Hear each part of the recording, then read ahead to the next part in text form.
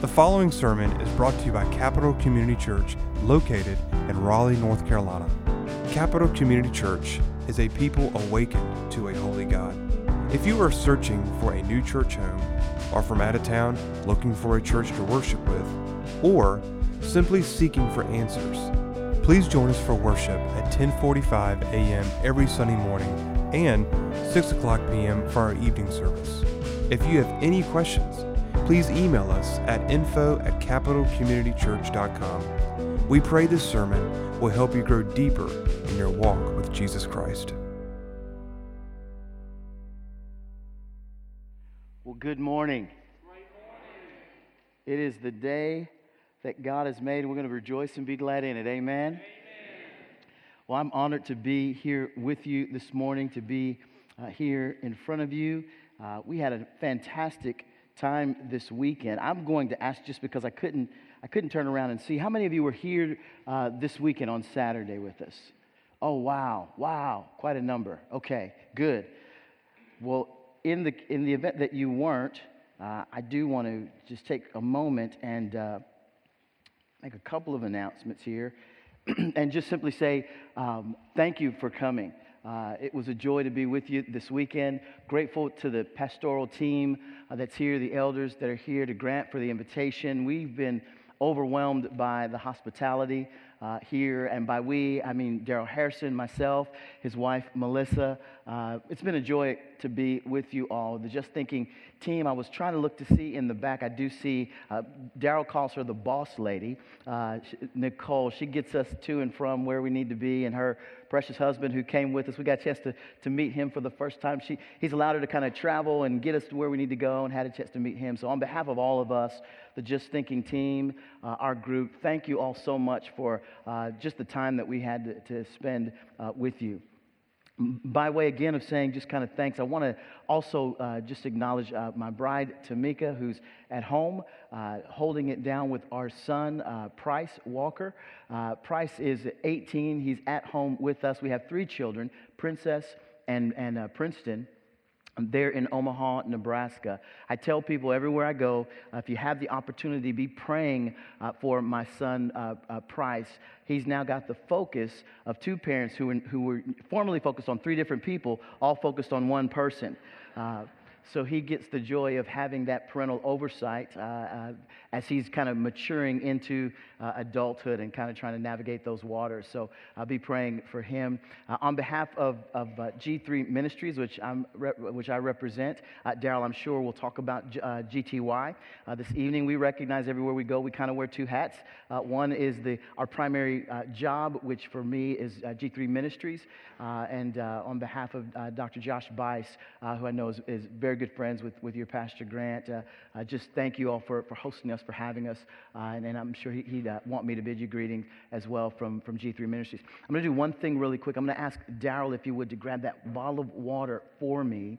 And I apologize. Well, yeah, thanks for that. Yeah. I'm glad it went well, because that could have been real, Yeah.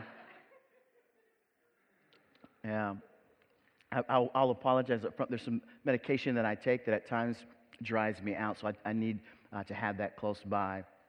With that said, I'm honored to open up the Word of God with you this morning. And so it is with that I will ask you all, in the honor of reading the Word of God, would you stand with me? We're going to read Ephesians chapter 2. Ephesians chapter 2. I'm going to begin. Our primary text is Ephesians 2:11 through 22. But for the purpose of context, I will actually begin reading in verse 8.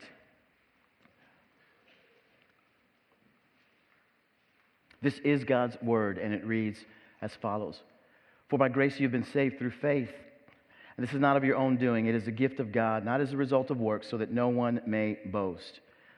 For we are his workmanship, created in Christ Jesus for good works, which God prepared beforehand that we should walk in them.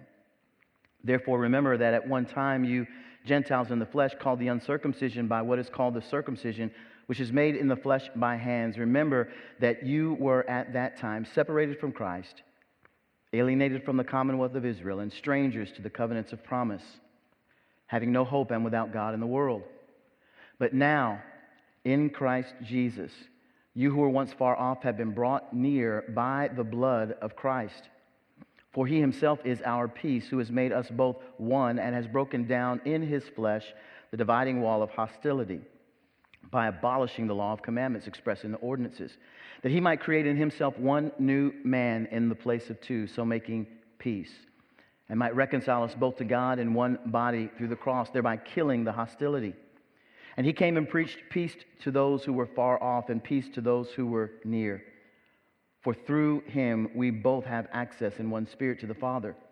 So then you are no longer strangers and aliens, but you are fellow citizens with the saints and members of the household of God, built upon the foundation of the apostles and the prophets, Christ Jesus himself being the cornerstone, in whom the whole structure being joined together grows into a holy temple into the Lord.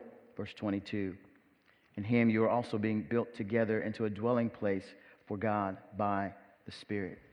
As you're seated, I would ask you to join me in prayer.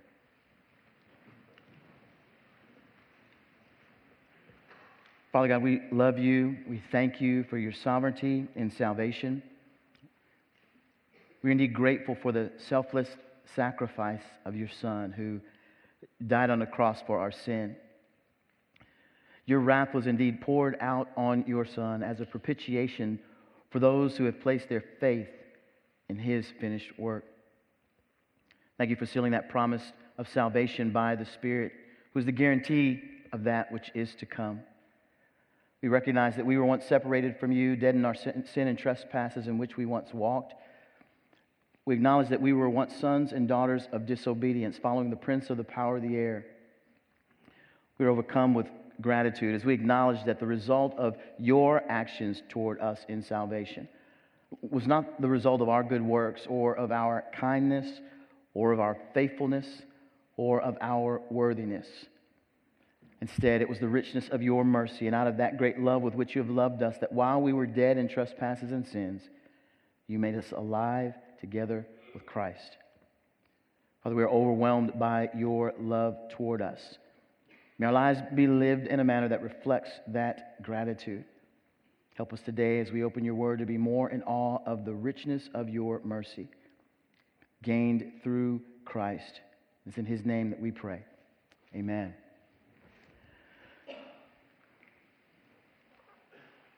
This epistle to the church at Ephesus is probably one of my favorite letters of Paul.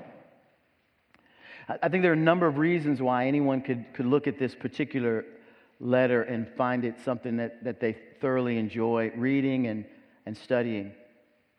If you'll allow me, I want to take you on a quick journey as we land on the cornerstone of our text. Let me say up front that I love expository preaching.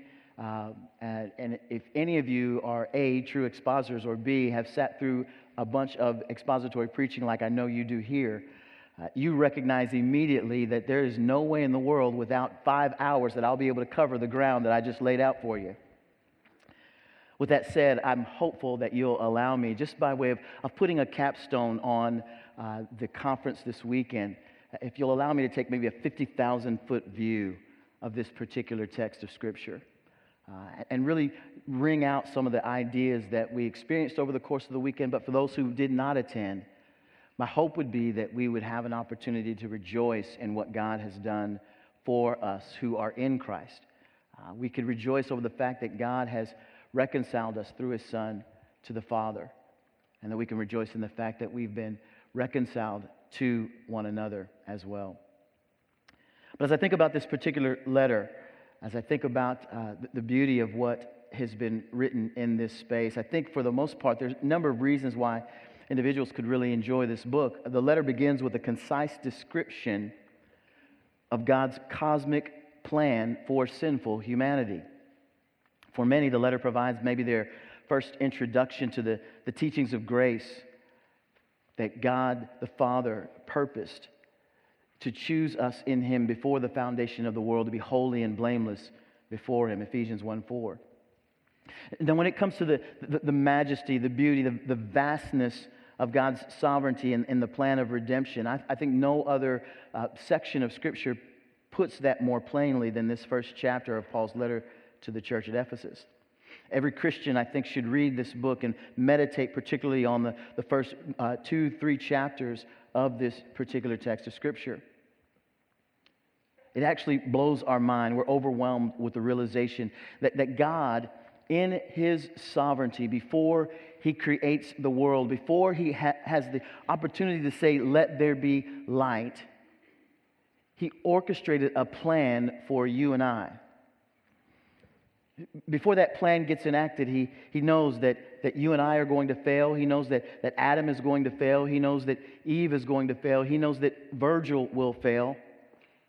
So before He says, "Let there be light," He has a plan. He has a plan to gather His elect. He has a plan to ransom those who are His. As that plan unfolds and the time is right, He then says, "Let there be light."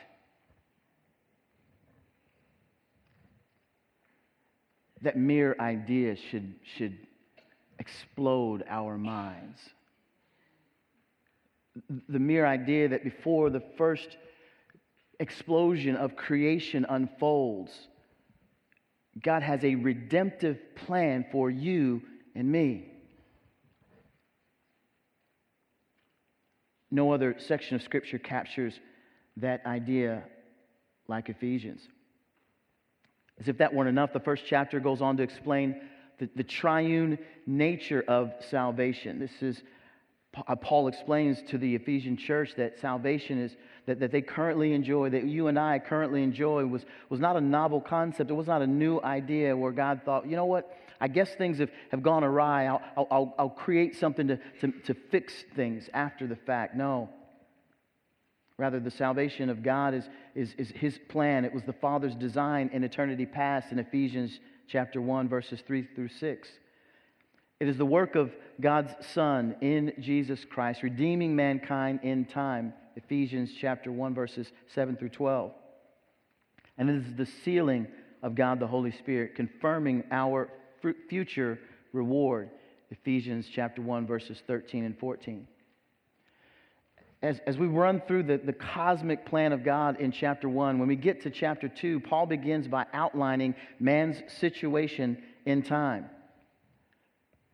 It's as if Paul has pulled back the cosmic curtain and allowed us to peer into God's plan of redemption on our behalf. And then for a moment, he slams us head first in chapter 2 into our condition that required that salvation to begin with.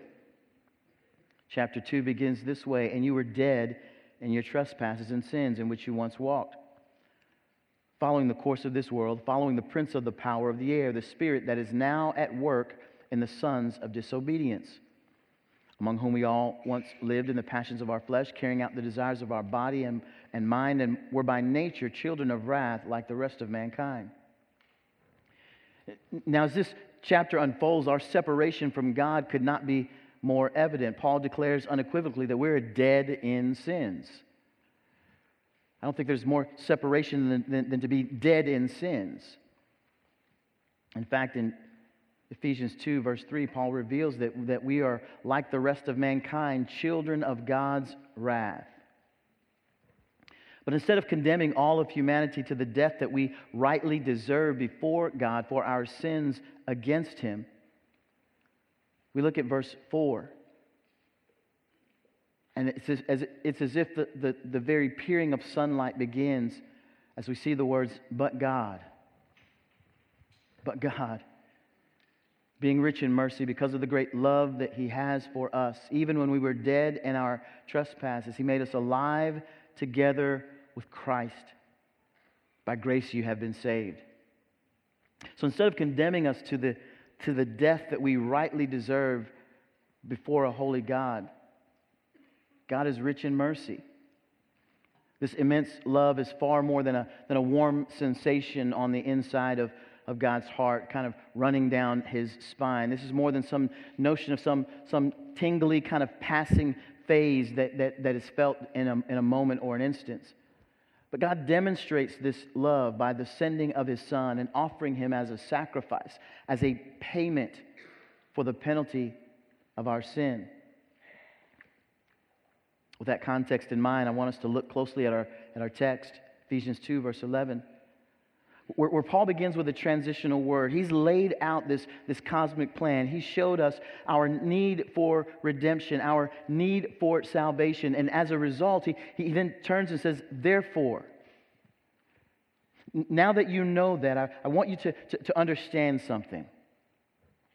Therefore, verse 11, remember that at one time you Gentiles in the flesh called the uncircumcision by what is called the circumcision, which is made in the flesh by hands. Remember that you were at that time separated from Christ, alienated from the commonwealth of Israel, and strangers of the covenants of promise, having no hope and without God in the world.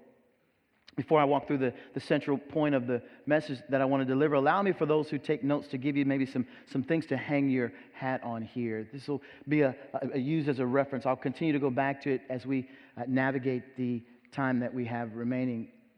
The first thing that I'll point out is I want us to remember who you were. Paul is obviously wanting us to remember who you were. Who you were. We'll unpack the why, but in verse 11, we'll remember who we were. Verse 12, we'll remember where we were.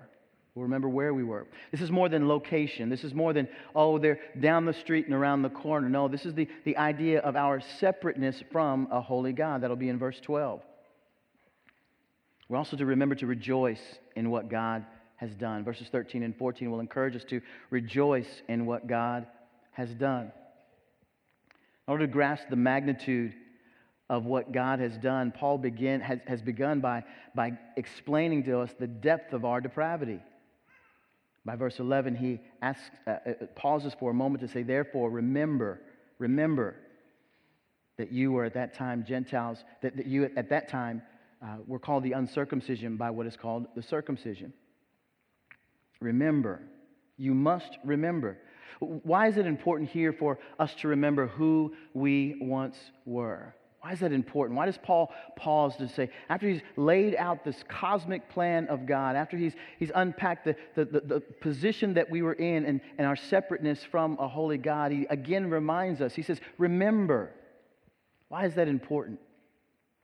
I can tell you for me why something like that would be important. I know the corrupt nature of my own heart. I know the nature of my own desire to feel important, to look important, or at least in front of others to seem like I've got it all put together. We live in an incredibly narcissistic culture. And that narcissism, while it's easy to point to out there, it oftentimes is a little bit more difficult to look at in here.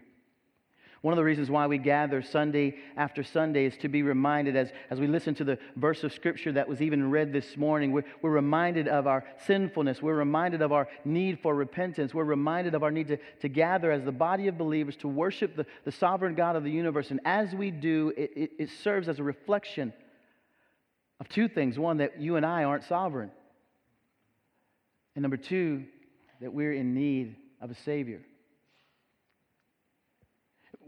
Why does Paul remind us here, want us to remember who we were? Yes, you need to remember who you were, so there's never a sense in your own mind that there's some level of self-righteousness that you've obtained, that there's some manner in which you've gotten there based upon, your goodness or your good works. And while we as believers recognize and understand that, unfortunately, at times, it's not demonstrated in our day-to-day lives with others.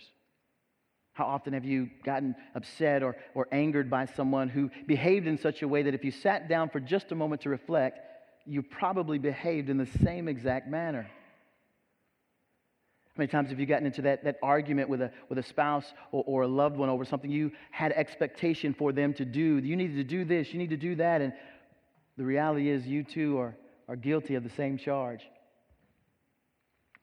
Paul wants us to remember who we were. Why? Because it gives God the most glory for what He has done. Remember who you were. If you recall again who you were, you'll be able to appreciate what God has done in ransoming you and redeeming you. and returning you to a position that you and I do not rightly deserve. This position that we've obtained is all on the basis of His goodness. It reminds us of what God has absolutely accomplished. Let's look again at Ephesians 2, verse 11. Paul says, remember that you Gentiles in the flesh were known as the uncircumcision by what is known as the circumcision, which is produced in the flesh by hands. Being known as the uncircumcision. This is a little bit deeper. Paul is digging a little bit deeper as he unpacks this. Abraham was circumcised as a sign of God's covenant people, as a sign that he indeed was a part of God's covenant people. We read this in Genesis chapter 17, verses 9 through 11. This indeed, circumcision was an external manifestation of one's devotion, of one's covenant with God. The people of Israel took this covenant very seriously, at least at times they did throughout the Old Testament. Some even mistook circumcision for salvation. I'm indeed righteous because of the fact that I'm a part of the people of God and I've engaged in this means of circumcision. The idea here, though, was that God desired a circumcision much deeper than the one that they had expressed. This was to be a circumcision of the heart. We remember the attacks with regard to being called the uncircumcision, right, in Scripture. The one that comes to mind is the attack of David, or at least the pronouncement of David as he's racing to the front of the battle lines to face Goliath. Remember what David says about Goliath? He says this in 1 Samuel verses 17 through 26. And David said to the men who stood with him, he said, What shall be done for this man who kills this Philistine and takes away the reproach from Israel? For who is this uncircumcised Philistine that he should defy the armies of the living God?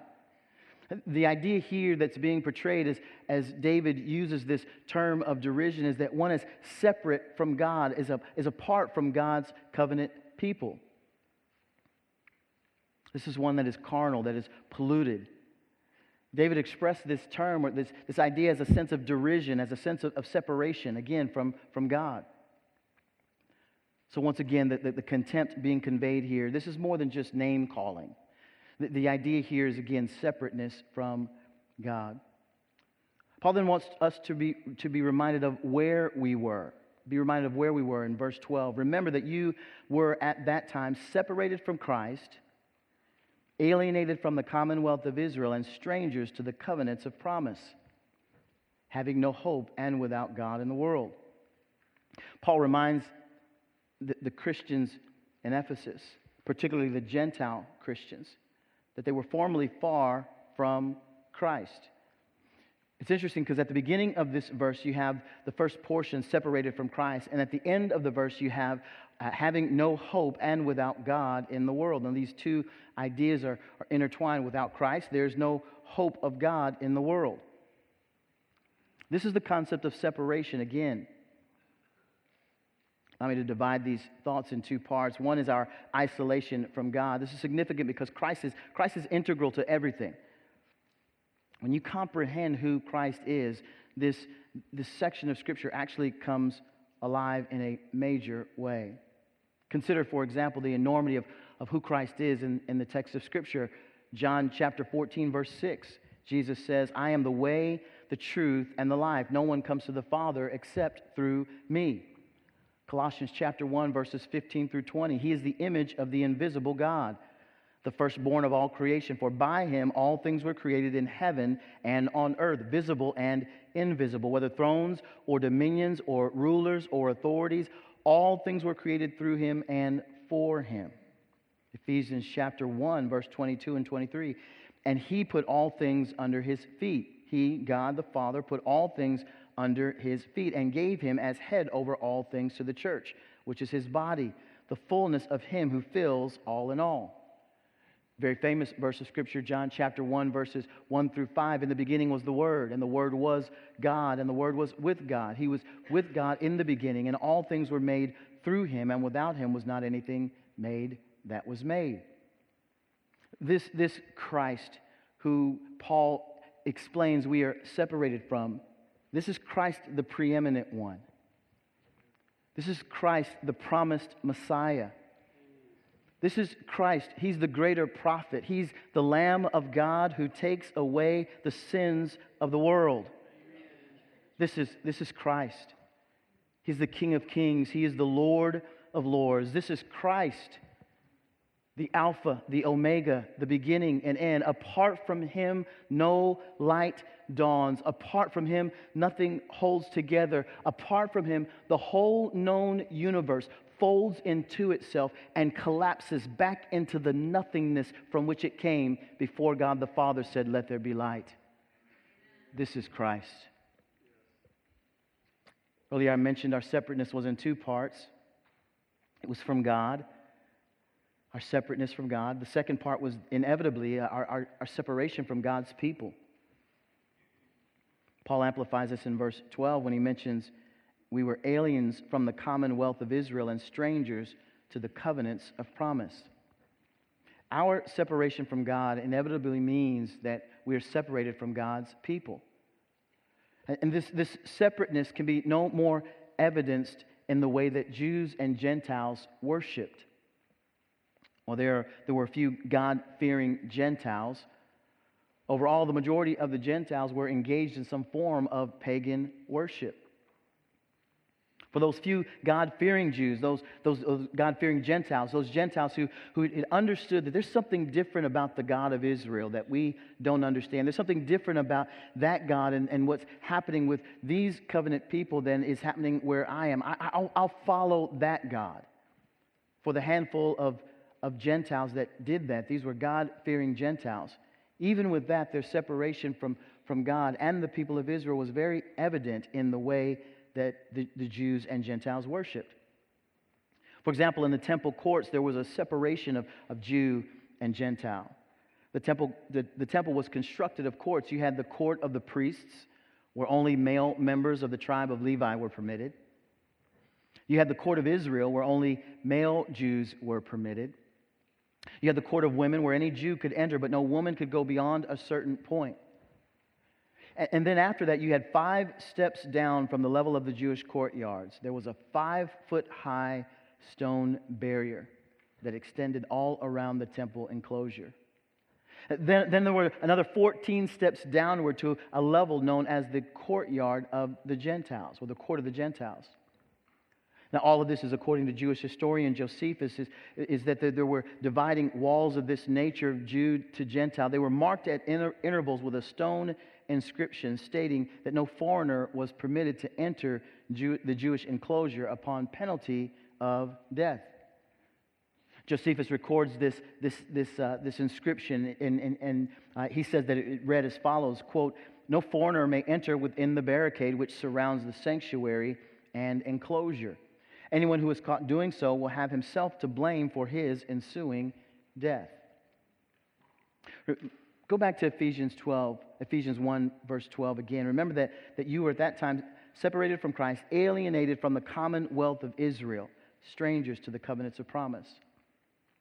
There could be no more dire situation than the state of the final section of that verse. You are having no hope and are without God in the world. Our situation was grim prior to Christ. Those who are not in Christ, this is indeed your situation, your circumstance.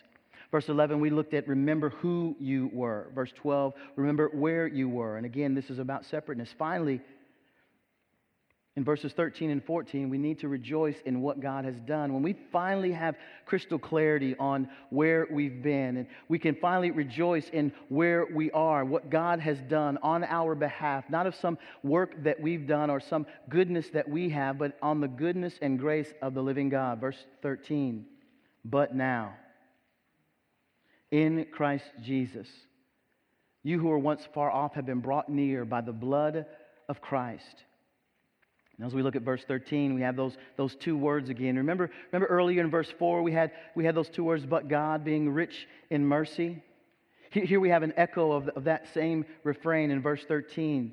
But now, in Christ Jesus, you who were once far off have been brought near. Your condition was tragic. Your condemnation was sure. But now, in Christ Jesus. This is the good news of the gospel. This is the light of dawn. In this we should rejoice. At the outset, I mentioned that the gospel is not new. This is not a new promise. This is not a novel idea that God had. This was the plan of God before the very foundation of the world. This idea is echoed throughout the text of Scripture, Acts 2:39, for the promises for you and for your children and for all who are far off, everyone whom the Lord our God calls to himself. Verse 13 says you were brought near. Verse 13 in chapter 2 says you were brought near.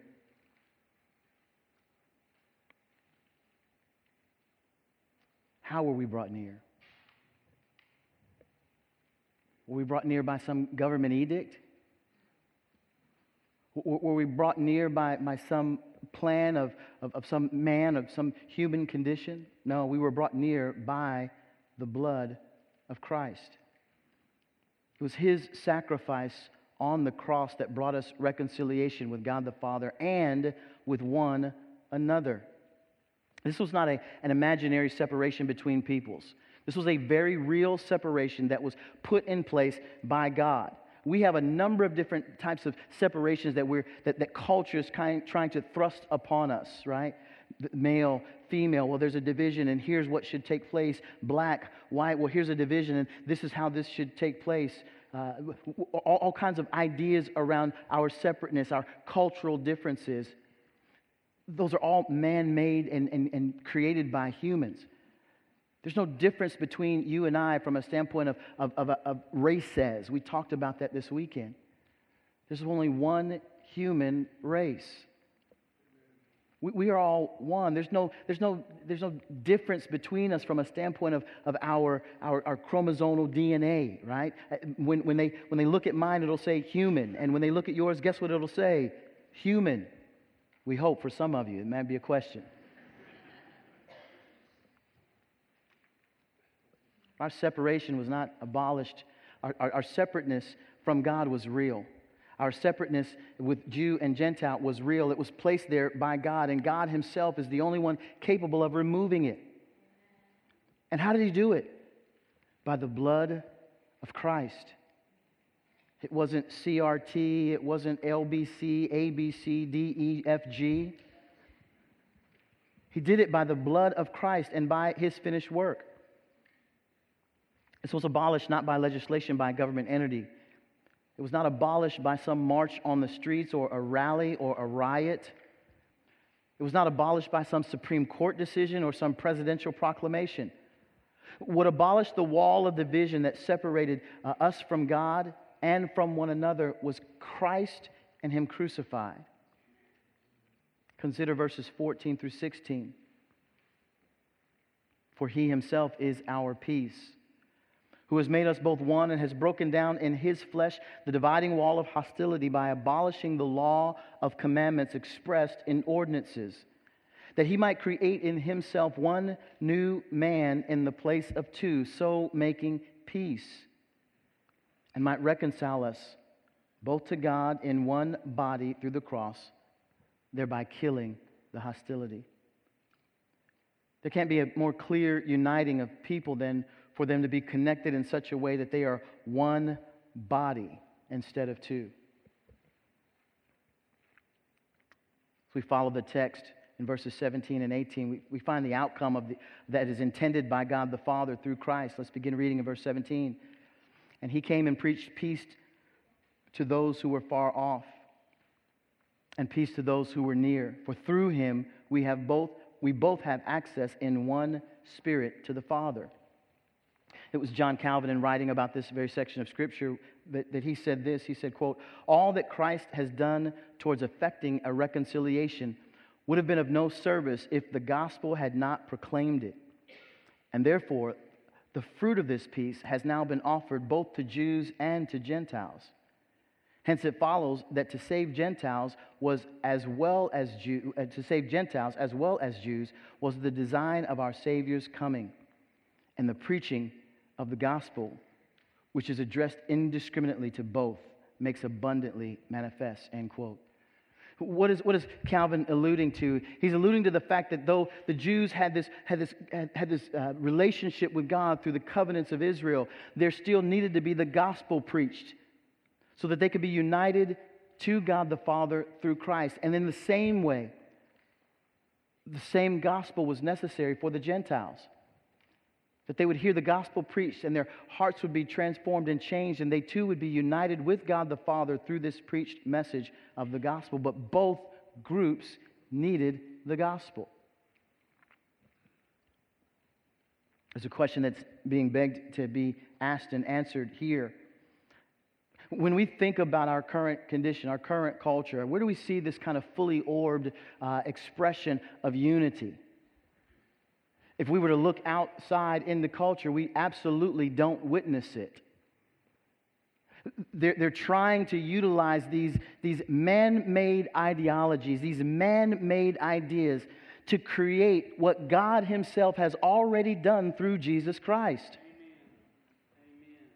And it is you and I who are the believers of God, who understand these truths, who have a responsibility to go and declare that message to everyone we encounter.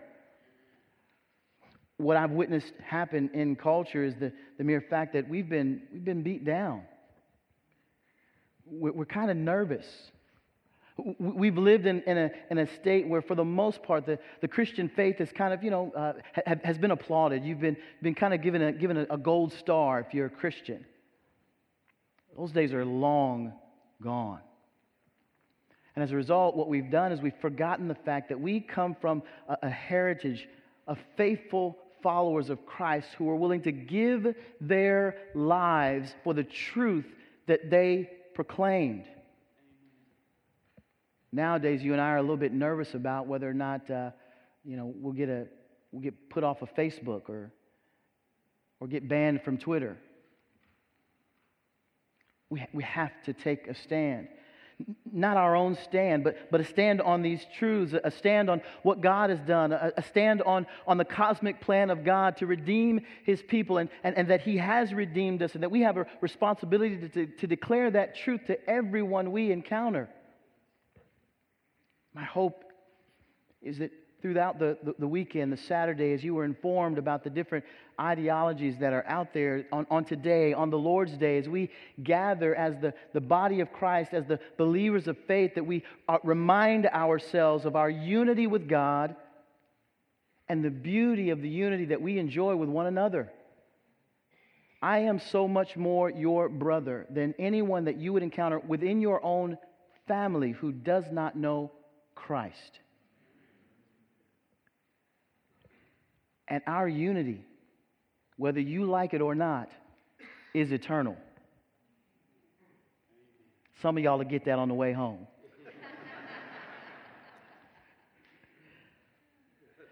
This is the beauty of the gospel.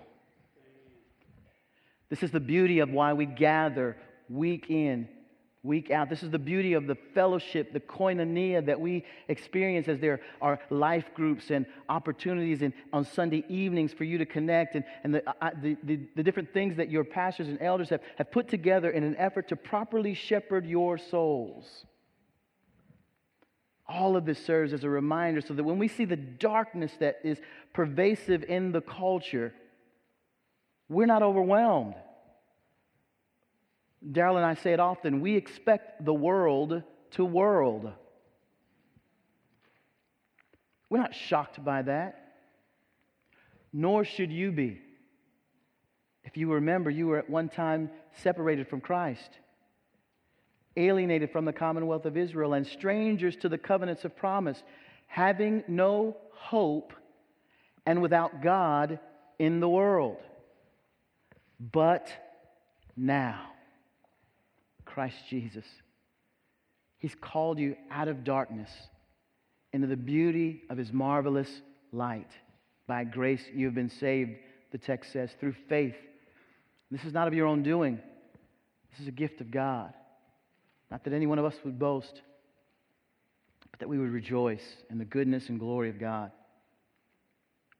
As we think about cultures, we think about what they're trying to do. They desire to replace the worship of God for an idol. They desire to blaspheme the character of God by claiming about Him something that's not right and true. They want to create their own God out of government. And we recognize the falsehood of that religion. Let's look again very closely at verses 19 through 22 as I close. Ephesians chapter 2, verse 19. So then you are no longer strangers and aliens, but you are fellow citizens with the saints, listen to this, and members of the household of God, built upon the foundation of the apostles and the prophets, Christ Jesus Himself being the cornerstone, in whom the whole structure being joined together grows into a holy temple in the Lord. In Him you are also being built together into a dwelling place for God by the Spirit.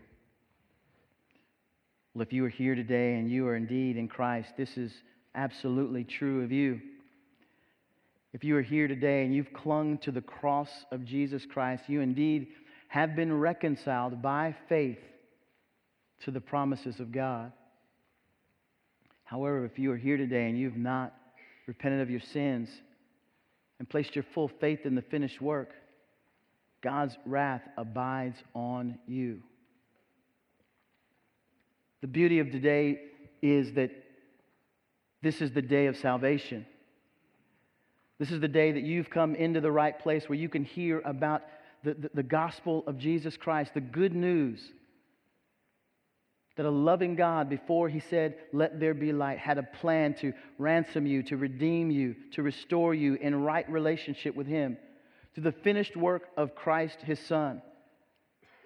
That Christ lived a perfect life. That He died a death that He did not deserve on a bloody Roman cross. And that He served as the full payment for the penalty that you and I rightly deserved before that holy God. And that He died, but that He rose again as evidence that the payment was made in full. And that you and I, if we would but repent of our sin and place our faith in that finished work, we would inherit the beauty of this reconciliation, the beauty of what God has done through His Son, the beauty of being reconciled back to God and to one another, not only in the here and now, but for eternity, forevermore. If you haven't confessed your sin and placed your faith in Christ, I know the men here, the elders here, would love to have an opportunity to speak with you after our service is over. But we're grateful for you believers who are here on the Lord's Day, and we rejoice in the beauty and majesty of God and His divine plan to restore us, to redeem us, to ransom us, to rescue us, and to reconcile us to one another through that finished work.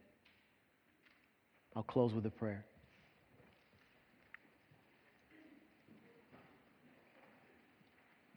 Father God, thank you so much for the opportunity to gather with your body in this local place. Grateful for these pastors who are shepherding the souls of men and women who have a passion for you, a love for you, and a desire to see others come to know you in greater ways. I pray for this church, that it would be a city on a hill, that it would be a light, a beacon of hope in an ever-darkening world.